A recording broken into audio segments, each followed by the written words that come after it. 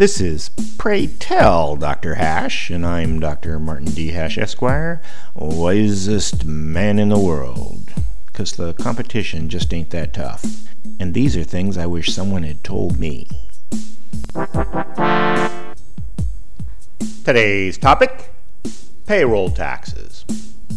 A third of all revenue to government comes from payroll taxes. That money workers have automatically deducted from their paycheck to cover Social Security, Medicare, unemployment, and injury. In the case of Medicare, money is deducted from every dollar an employee earns, regardless of how poor they are. And Social Security isn't much better. What's insane is that workers won't receive any benefit from those payments for multiple decades, compounding their loss immensely. The poorest of the poor workers are literally being depressed to improve other, probably better well-off people's lives. The scheme is so complicated and surrounded by propaganda that there are actually calls to increase this burden on the people least able to pay it.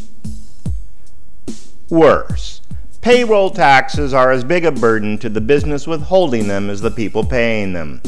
The best solution would be to simply eliminate payroll taxes and provide those benefits out of the general tax fund. Yes, income taxes would go up, but poor people are taxed at lower rates with substantial deductions.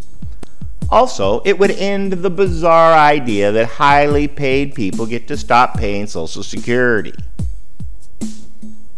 Even though funding social programs by the people most able to afford it seems eminently reasonable, the people onto whom the burden would be shifted, the rich, even though they are a teeny tiny portion of the population, have completely captured the political process such that democracy is muzzled.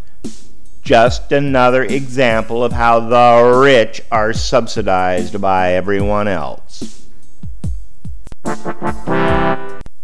For more, see my website at martinhash.com.